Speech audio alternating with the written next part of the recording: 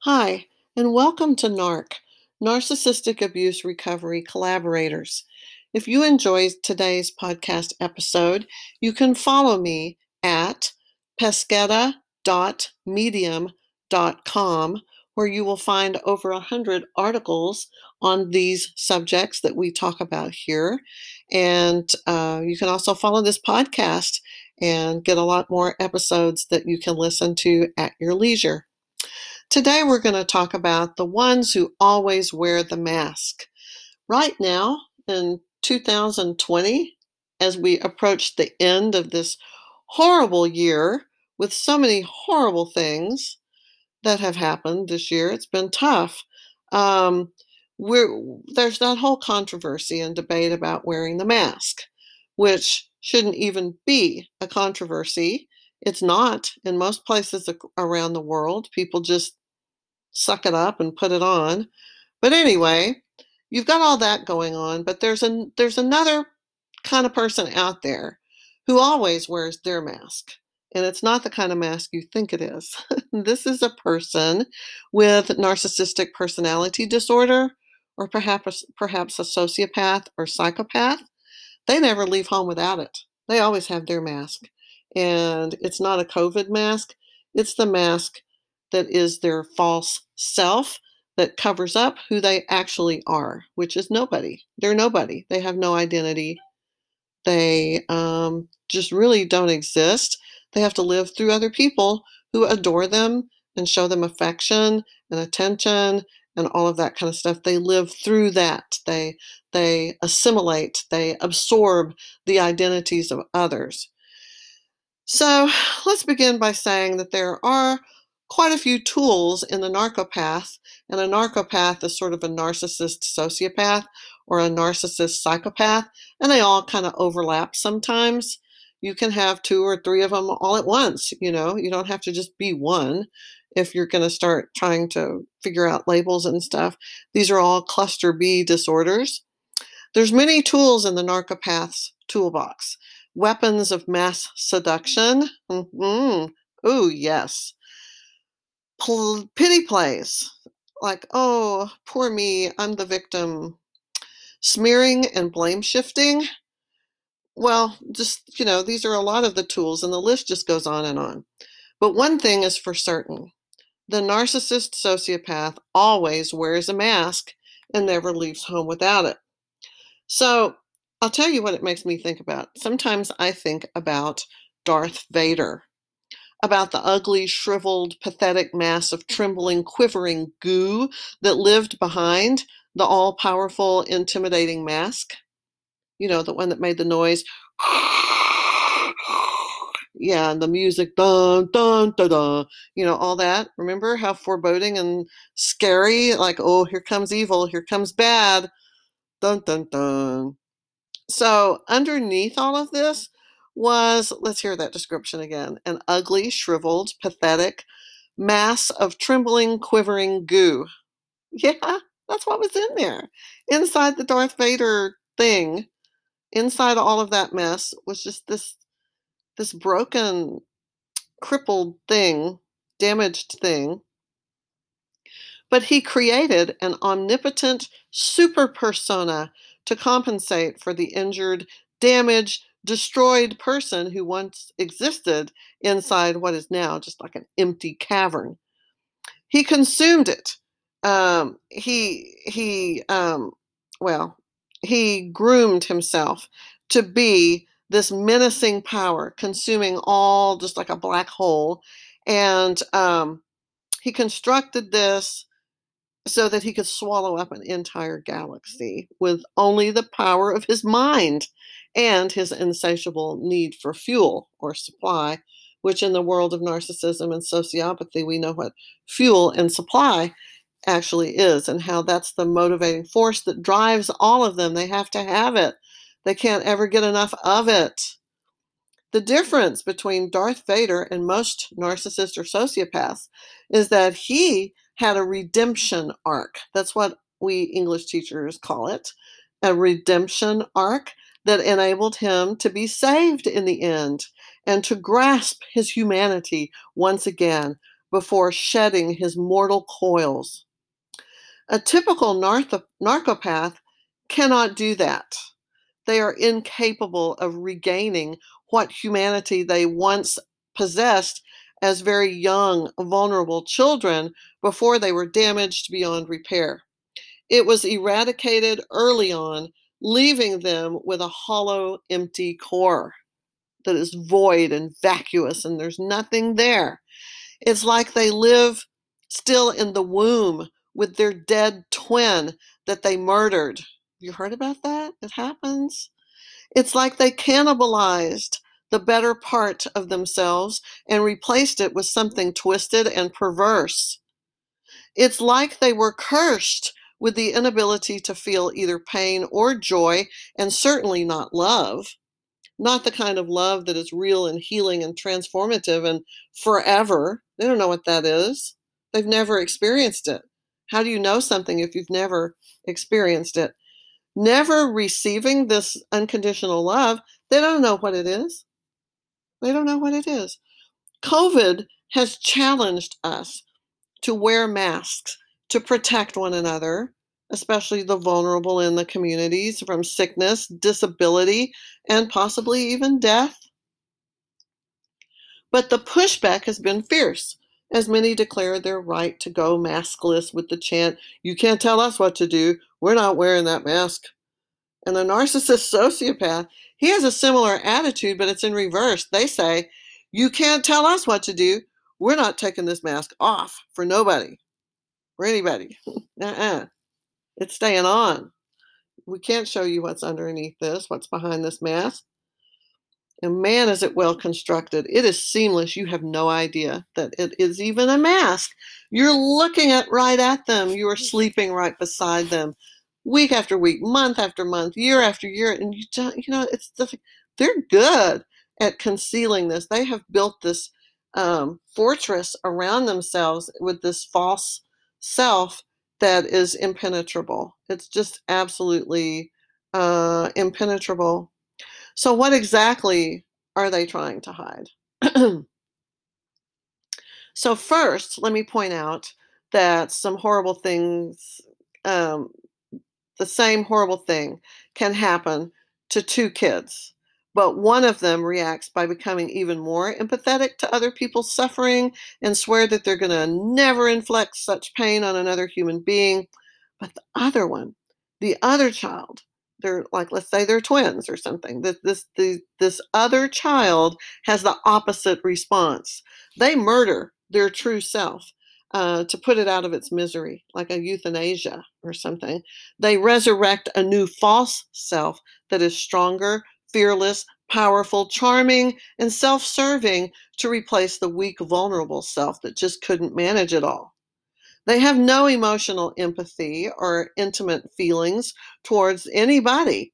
Their relationship partners are only objects to serve their needs and retained as at-will employees with no contract or binding agreement. Yeah, here today, gone tomorrow. For right now, you're serving me well. So what is the difference between these two very responses that happen? uh, that are like the antithesis of one another? Well, that is the $1,000,000 question, isn't it? What explains how two people can react so differently to the same trauma? Genetics, abuse, mental illness, fragility, maybe demonic influence? Who knows? It really doesn't matter why they become what they are. It only matters that you come to understand it so you can accept it and just move on and deal with it. The narcopath is a very easily adaptable creature. It's easy to be a chameleon and assimilate the characteristics of the flavor of the month or intimate primary source of fuel when you have no core identity and look to others to both define you and validate you. They often convince themselves that they are the good guys, the victim, and the one who was abused, when in fact they were the perpetrators and predators who are capable of horrible, despicable destruction. They will look right at you and only see their own illusions and delusions that's what's keeping them alive by blame shifting, projection, magical thinking, all of this stuff, right? All of this stuff. Of course, of course they have to demonize you. They have to make you the bad guy. If they saw the truth and acknowledged it of what they are and what they did, it would be impossible to wear the white hat and say, whoa, I'm going to walk away without any accountability for any of my crimes because I didn't do anything. It's their fault. It's not mine. Yeah, their hands are bloody as they rip you to shreds and pull out your entrails and snack on them, all the while seducing and grooming your replacement. That takes some real skill, right? To be doing those two things simultaneously. They are incapable of wrapping their minds around what you did and will always do what they did and what they will always do. They're hardwired and programmed to do those things. They can't not do them. It's just not an option. They couldn't choose it if they wanted to. So recently, I will tell you a little something. Recently, I agreed to meet with my ex narcopath husband to exchange a few things, and it's been about 17 months since he discarded me. His revisionist history, lack of compassion or mercy, projection, and convoluted thinking were absolutely unbelievable to witness. It's hard to imagine how someone can lie beside you every single night, year after year, assume the same, like little snuggling, spooning position, promise that they're going to be there and love you forever and ever, and say that they love you a million times, and then just flip a switch, push a button, and suddenly, boom, they exit your life and they annihilate you while their side of the bed is still warm. They're gone and they don't even blink or look back or nothing. Nothing. There is nothing. For 7,776,800 minutes, for 129,600 hours, for 5,400 days, for 450 weeks, we maintained what seemed to be a solid marriage, for the most part, with all the husband and wife roles in place. Sure, there were bumpy spots and red flags. And then as it went along, in the end, there were some pretty horrific, horrible things. But we were a team and we leaned in to solve these challenges and problems. We celebrated each other as couples should do, shared a common vision, built a life, a home, careers, side by side, day by day. The way it ended told me everything that had always been too hard to acknowledge and too easy to deny. It was a castle built on sociopathic sand. Yeah, there's such a thing. I sat there and left and well, I felt almost afraid to look at him for fear I would crumble into pieces and burst into flames when I saw him recently, is what I'm talking about. And to begin, I stammered and giggled and felt like a gobsmacked middle school girl who just sat down with her first crush. And then for almost 3 hours, we talked while he basked in the copious fuel I was providing to him. He seemed almost hostile and contemptuous as he placed the blame of our failed marriage solely upon my shoulders by saying that he was too young when he met me, and that my decision to begin a relationship with someone so young was inappropriate and destined to fail. But it took him 15 years of being married to me, of holy wedded matrimony, to decide that he didn't want what I wanted and that it wasn't working. If he knew, why did he do it? Right? Um, you know, what did I want? I wanted fidelity. I wanted forever. I'm sure his victim narrative, and that's what it is, it's a victim narrative, it has played well with the people who did not know us, newcomers who did not witness the success that our marriage had all those years, how we were a team and worked to accomplish things, and we got them done, and we did accomplish them, and we rose in the ranks, and we did all the stuff that people just dream of doing, you know? We had all of it. You know, it's a convenient excuse for abandoning me that others easily support when they are presented with the older, jealous, controlling, possessive stories about me, like saying that's how I was. Those things weren't the reason why he left. He doesn't tell them about the porn addiction, the infidelities, the betrayals, the lying, all of it, you know, so much. There is no causal relationship between his actions and my reactions that is shared with his new groupies who only see a charismatic, sweet, innocent, gentle victim. Oh, that woman was just so jealous. She was so possessive, so controlling, so inappropriate. She was so old. And what was she doing with you? She must be some kind of weirdo. Oh my gosh. No, he didn't tell them the things he did that caused many of those things to happen.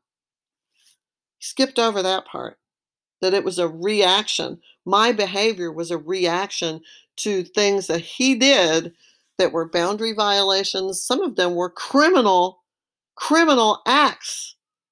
And he can't play it off and say, well, it was because, you know, you didn't give me all the attention and affection that I needed. I had no choice but to go, you know, try to seduce people in your family or have to go do these just horrific things that he did. Yeah, right? It's my fault. He came into my life, came into my house, came into my bed, and robbed me blind, taking everything that ever mattered to me. He was old enough and had enough experience and destroyed females in the path behind him when I met him to be able to seduce me, prey upon me, use weapons of mass seduction, energy vibration, magic, and even more to embed himself in my life. You know, on our last meeting, he said, you know, yeah, I guess I was a teenage predator. Yeah, yes, that's exactly what you were. A teenage, opportunistic, narcissistic, sociopathic, antisocial personality, disordered criminal, manipulator, opportunist, mentally ill, broken, damaged, horrible person. Yeah, yeah, that is what you were. That is exactly what you were. And I was a boring, stable teacher, college professor. I was a college professor. Had a very sedate academic life. I wasn't looking for trouble, but boy, it came to me. It came to me. He saw an opportunity, and so he took it. He he knew that I had a life that he wanted, and so he just took it. I was his ticket from the barrio to the boardroom. And I played my role very well for 15 years. And I thought I was doing it out of love for my husband when it was some other really weird, sick dynamic for him that he just didn't bother to tell me.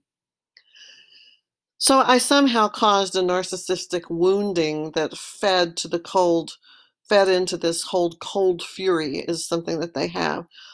His memory of Portugal and the events of June 2019 that caused this narcissistic fury to be unleashed?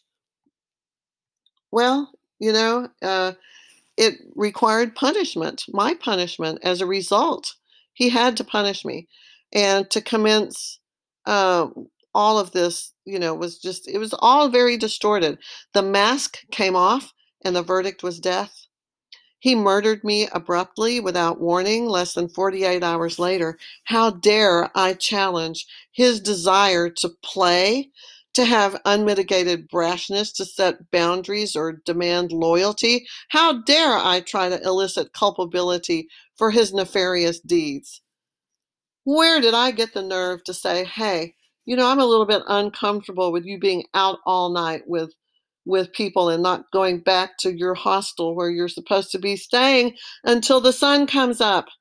I don't think that's how my husband should be behaving when we separate on these parts of our trips in the summer. And I didn't know that I mean, yeah, we did a lot of our vacation together, but we split up when I did the mother-daughter portion of the trip because my daughter wanted to have a mother-daughter trip. I wanted to have mother-daughter time with her, and during this mother-daughter time, he was off doing some things that were not okay.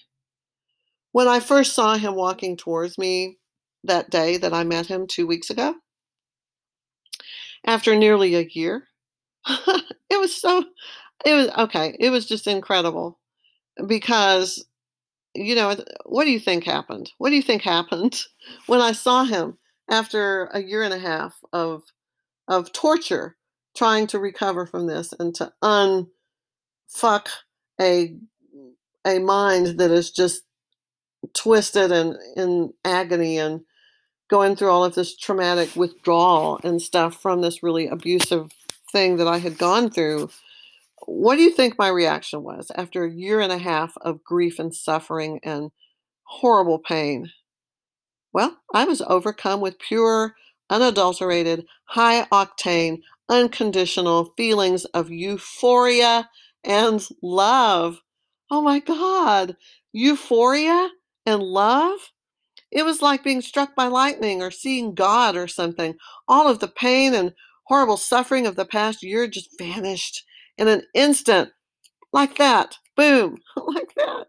And um, and I was overwhelmed with this emotion. There had been hundreds of days and nights spent where I was either plotting my death or his. Yeah, one of the two. And a lot of times, both of us, plotting both of us. Like, how are we going to reboot and start this game over? This game's over. We got to reboot and start again in the next one. Copious hours in therapy, trauma, so much trauma, PTSD, interventions, desperate attempts to get the toxins out as I woke up all through the night with these acute panic attacks driven by the CPTSD that felt like death. I was suffocating on my grief, yet he had absolutely no idea of what that must have been like all these months for me. He had no freaking clue. I stared at him and reminded myself that he is incapable of emotional empathy to the extent he has no freaking clue what he put me through.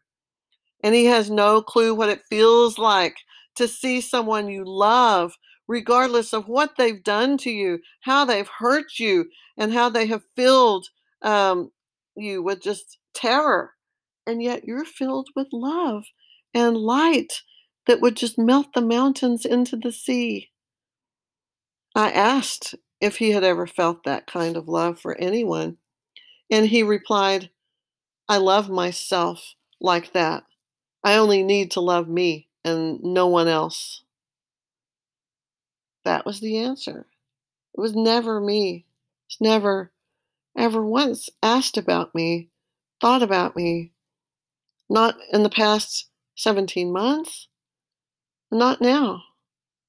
At some point, you're describing color to a blind man. At some point, you realize that that's what you're trying to do. You're trying to describe color to a blind man. Not once did he ask about me, express any kind of regret that I have suffered because of his actions, or show any compassion or concern or mercy or anything. Nothing, just nothing. He went on to ask me how many times I saw the mask slip or come off. It was as if he knew exactly what he was doing the whole time. I don't know. I recently found a journal where he described his sociopathic and sadomasochistic tendencies. When I told him about it, he played it off and said, When was that? When did I write that? Well, I don't know. I must have been delusional at that time, or just he played it off like that doesn't mean anything, that I wrote that down and said that when I was trying to be reflective and think about my life, when I went to therapy, when I went to Sex Addicts Anonymous. I just wrote it down, but I didn't mean it. That's what he's going to say? He wrote it down. He did mean it. He knew it. He was more self-actualized and aware of what he was then than he was now that he was sitting across this table from me, 17 months gone, and he has regressed into some place of delusion and fantasy that's not even real. I said, yeah, you said you were a sociopath and you were a sadomasochistic person with these tendencies and that you had all these urges and compulsions to do all of these sick and perverted things, which he did list what they were, which I cannot repeat because it's just too much. But let me just tell you, he denied it all, even though I had it in his writing.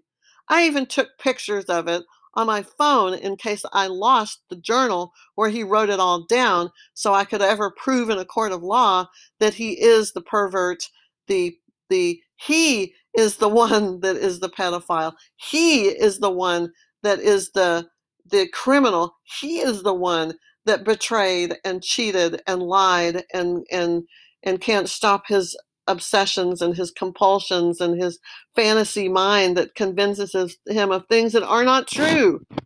It was him. He acknowledged that he lacks emotional empathy and some compassion and maybe even love, but he just didn't really want to own the rest of it. He confessed that it was all a game and that people are just interchangeable parts to swap out and use as needed. He said that. He said, I'm never going to marry. I don't love anybody but myself. I have mutually beneficial arrangements with people. And so that's what benefits me the most. And I'm like, oh my gosh, are you kidding me? This is who you are. Some narcissists and sociopaths are unaware of what they are.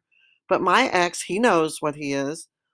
The last 2 times I saw him, he was without his mask and was floating around without identity. He appeared completely unhinged and mentally ill in a heartbreakingly profound way. But now, this most recent time, this was in November 2020. Today is December 1st. This has just been a couple of weeks ago. In November of 2020, now he's embedded a new fuel source. He's got a new person he's feeding off of. He's attached to her. He's mirroring and reflecting and absorbing her. He's attached and siphoning off of her very life force for this fuel, the supply that he requires. He seems more grounded now than I've ever seen him, more lucid, having more clarity, because he's her. He has absorbed her, and that has grounded him and given him the appearance of a very strong and confident mask that you cannot see under it or around it. There are no cracks in it. He has built this up just like Darth Vader. He's built it up just like he did with me. When I looked at him, I was seeing myself. I was in love with me because he was just reflecting me back because there was no him. So now he's got a new one. He's got a new replacement that replaced me now. He's had her since March. So it's been like 8 or 9 months. That's kind of a long time. And he's had time to become her. Firmly attached and grounded, and he seems much more together. All not like crazy weirdo like he was the last time I saw him before he attached to her. He said he's happy. He has zero awareness of how that must feel to me. Why would I care? Why would I even ask, are you happy? Husband who dumped me after 16 years, suddenly, unexpectedly, with no warning. Are you happy? Yeah, I'm really curious. I want to make sure. I just want to be sure. Are you happy? Right? Why would I ask that? Why would I even think about that? That's not of interest to me, whether he's happy. He should have been happy with me. He had a respectable life. He had someone who loved him. He had a beautiful job and home and career, like everything. He had everything. Gave it all away. Gave it all away. And he has zero awareness of what that must feel like. I'm completely alone. He managed to wreck every relationship that I had to everybody. Now I don't even have anybody within like 2,000 miles of me. But he's not alone. He's got her. He's got the replacement. And that has been a game changer for him. He even said, one relationship is not better or worse than another. It's just different. Like, y'all are all different, like different flavors of gum, like different kinds of toothbrushes, like different models of cell phones. It's nice to have variety. And they're all different. One's not necessarily better than the other one. Some have features that I like more. I like this one's. Yeah, I like one thing about one and something else about another one. They all have favorite parts. Like that's the fun of it, to have different ones, different models with different parts that I like to play with more than others. Wow, you really you want all of the different flavors at the ice cream store? You want your cake and your ice cream and like all of it too? Like you can have it all, and it works that way? Okay, all right. The vulnerable covert narcissist plays the victim, proclaims their innocence, and constructs their mask from their fuel supply. And the mask covers this dysregulated individual that cannot live without feeding off these other people. It's nothing personal. He may be sweet and helpful and kind and courteous and charming, but he's empty. He cannot identify with what he has done to others, what they feel, how their emotions are, or any of it. He just doesn't get what that is. That in itself is the most frightening thing of all. They just don't get it. They can't feel it. They are these beautiful chameleons with no soul or heart, only acting the part, going through the motions, pretending to be a real human. They are like aliens, body snatchers, serial killers, cult leaders, demented politicians. No names there. Or soulless serpents with glitter and glam, right? Beneath that mask is something sick and twisted and empty and lost. Okay, here's a horrible admission. I still love that broken, ugly part of him. Even though it has hurt me, it's hurt people that I love. It has been criminal. It has been perverse. It has been sick and twisted and uh, just like think of the worst things you can think of, and it's that. But that's how I love people.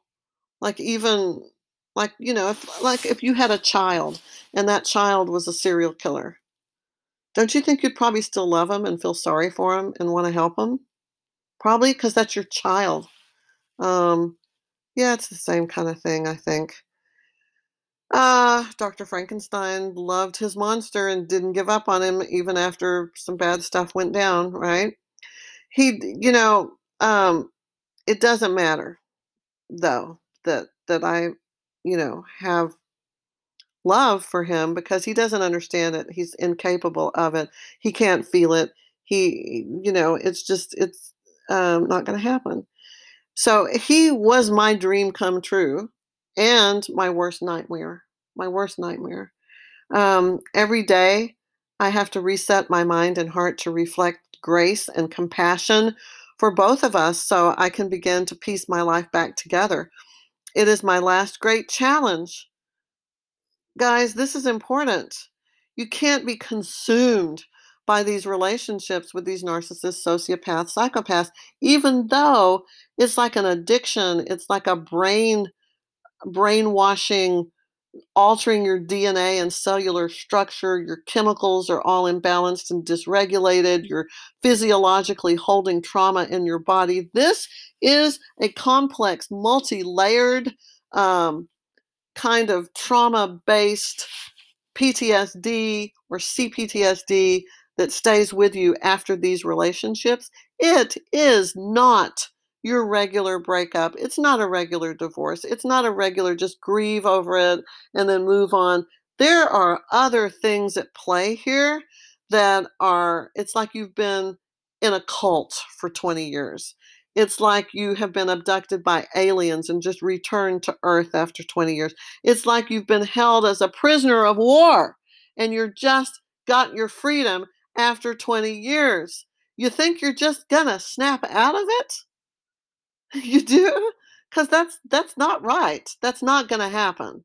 You're not just gonna be like one day, oh, well, I guess I'm recovered. I'm ready to move on and start a new relationship. And I've done a lot of self care and self healing. And so now I'm really great. It's going to take a while. It's going to take a long while because you know what?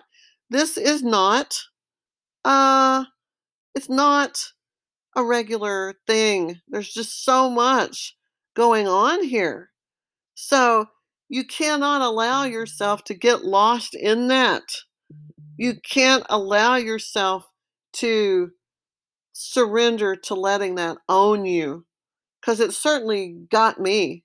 It hijacked my whole life, my relationships with my children, all my aspirations for my career, to get tenure at the university where I taught, like all of the stuff that I had on my agenda of things and priorities that were important to me, it just hijacked all of them and destroyed them all, obliterated them. And you cannot let it continue to own you after they're gone, because it's like they're still in you. There's a psychic energy connection that binds you to this person who is not even really a person.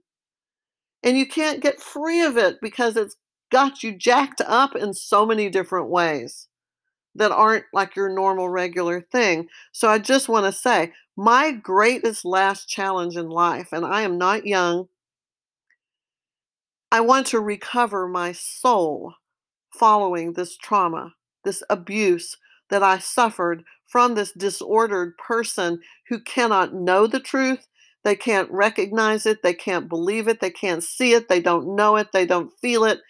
The truth will never be the truth. They are incapable of seeing it and living in it. They live in another warped, alternate reality that is fantasy and magic and twisted and convoluted and perverse.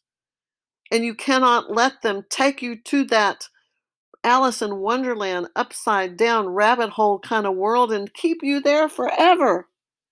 Get back to your family, to your children, to the people who love you. Try to get back to them. That is my biggest challenge that I face at this point in my life, is I want to return to my family, because I have been gone for nearly 20 years because of this man who has this disorder and who stole my life. And I let him because I was weak, I was wounded.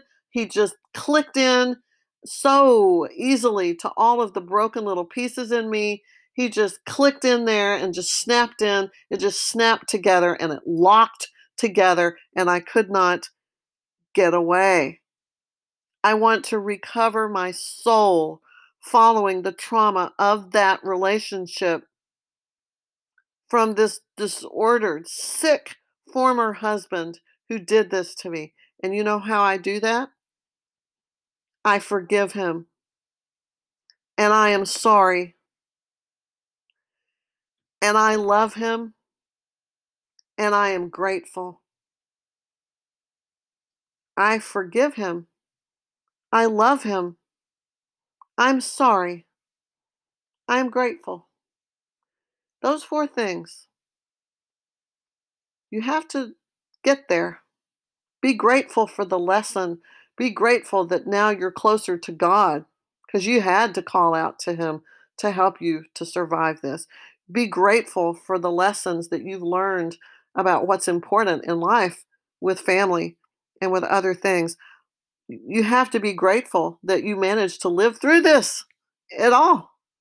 You have to forgive him. You can't sit around plotting his death or his injury or his revenge against him. It's poison. It will kill you. You have to forgive him and know he can't do better. He's sick. He is impaired. He's incapable. He didn't choose to do this. He is not okay. He's never going to be okay. You have to forgive him for what he is and feel sorry, if anything. Pity him. He's never going to know what love is. He's never going to know what love is.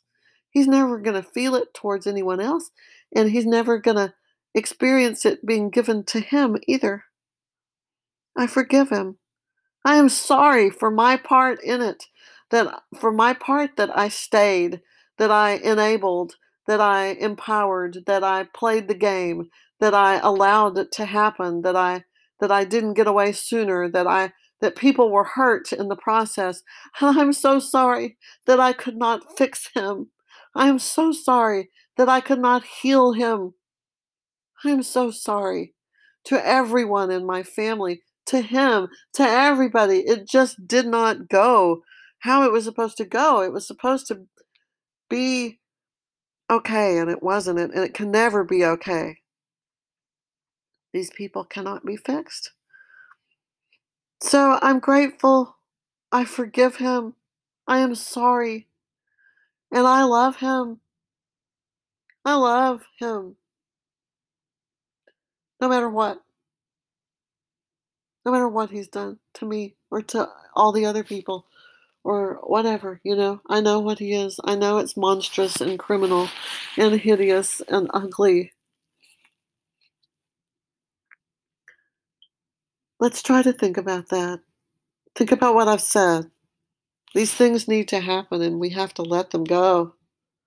Because that mask, they're going to have to keep having one.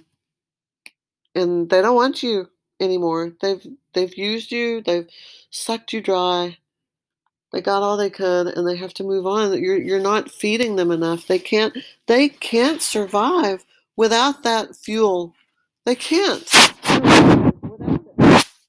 It's not even a choice. It's hardwired in there. They got to go. They got to go get it. They got to go get it any way they can, even if it destroys them, even if it, no matter what. So, that was a heavy topic today, but that's where we're going, all of us that are in recovery from relationships with these people. What I've talked to you about today, that's where we're all headed, to try to do that, to try to challenge ourselves to get things right, to fix us, to fix ourselves, and to repair the relationships that have been damaged in the process of this horrific experience. Okay, everybody, let's be determined, be focused, be strong, be determined. Get that vision in front of you of where you want to go and keep your eyes on it and move towards that light and do what you need to do. Time is not on your side. You don't have all the time in the world to do this. You need to get up and you need to get on today. Let's get moving. Much love to everybody. Bye bye.